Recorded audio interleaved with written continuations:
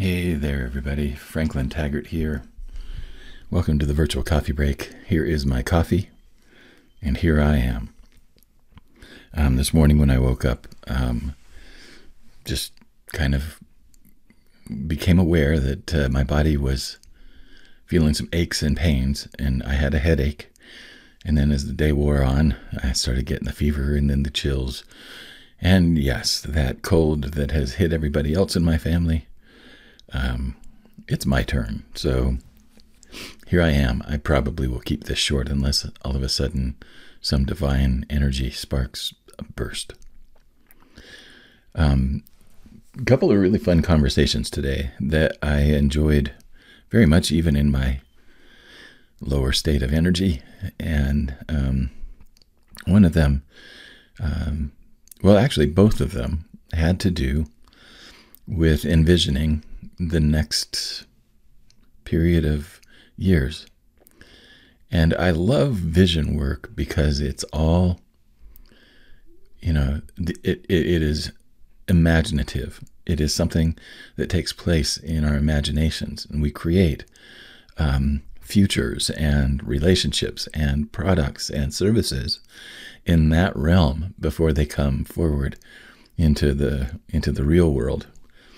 And I think that it's important for people, no matter who you are and whether it's in business or not, I think it's important for people to spend some time really going through and thinking about the future that they are working toward and the purpose that they want to serve. Now, Simon Sinek has done some amazing work around the area of purpose in the book, What is Your Why? And his TED Talks, etc., etc.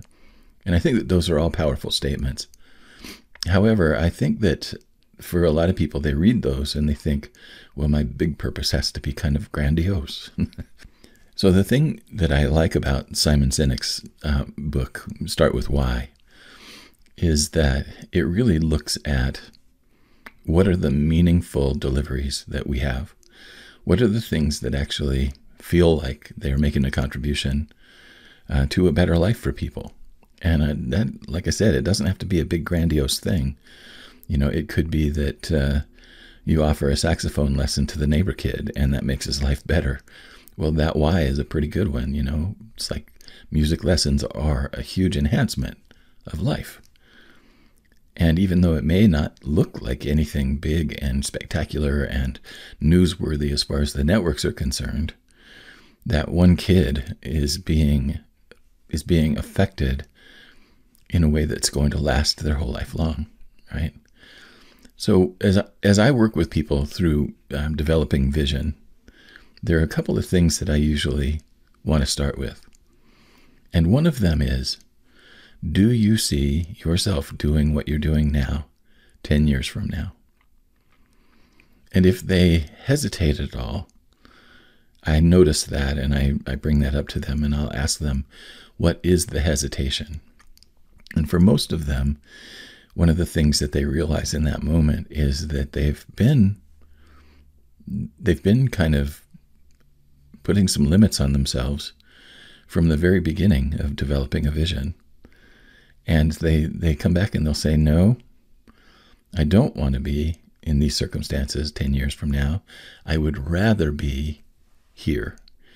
And that's when we can really start to talk about what is the real vision that they're trying to cultivate. Now, another part of the vision work that I do with people is to talk about who are the people that you care most about. Doesn't matter, again, if they're rich, famous, poor, homeless, whatever, but who are the people that you care most about? And for me, the ultimate answer for that question is that I care most about creative people who don't love their work. And those are the people that I want to have the most effect on and the most impact on.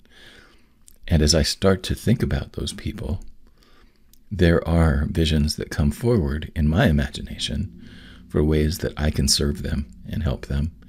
And in addition to that, it's an interesting thing to me that when I am thinking about ways that I can be of service, I also find ways that I can be served by other people as well.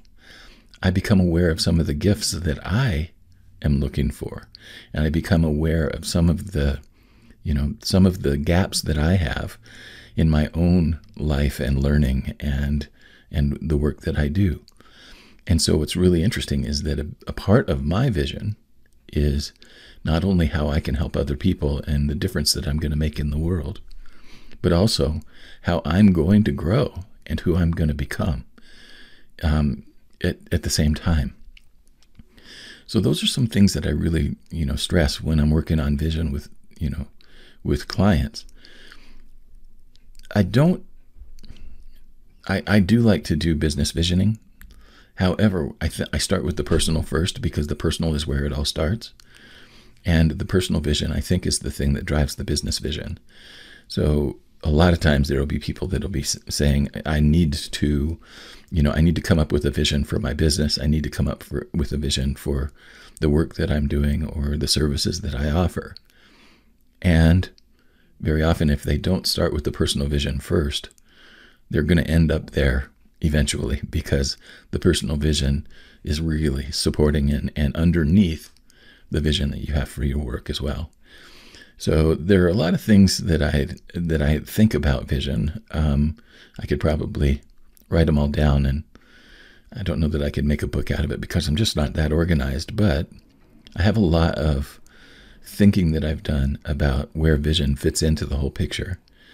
And one of the things that I very often will come into is that if people are really having a difficult time making things work for their business or making things work for their career, very often the root of that problem is that their vision isn't clear. And they're trying to do activities, but the activities are falling flat. And a lot of that is that those activities don't have a vision behind them. And it's also, the thing that's really interesting about the vision is it's behind them. It's also in the middle, and it's also in the future. It's like the vision is that guiding lamp that we have to have in order to do the things that we want to do in the world. If you're trying to do it without this kind of visioning, I think that you're hampering yourself, and you're creating a handicap that's really unnecessary. And like I said, I don't think that visioning needs to be this big grandiose thing about what is your why or whatever like that.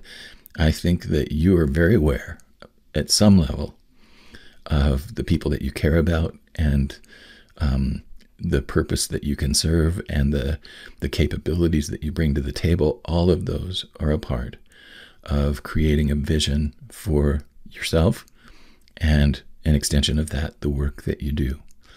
So the other one thing that I'm going to mention before I'm done, I actually made it pretty far today, despite feeling this way.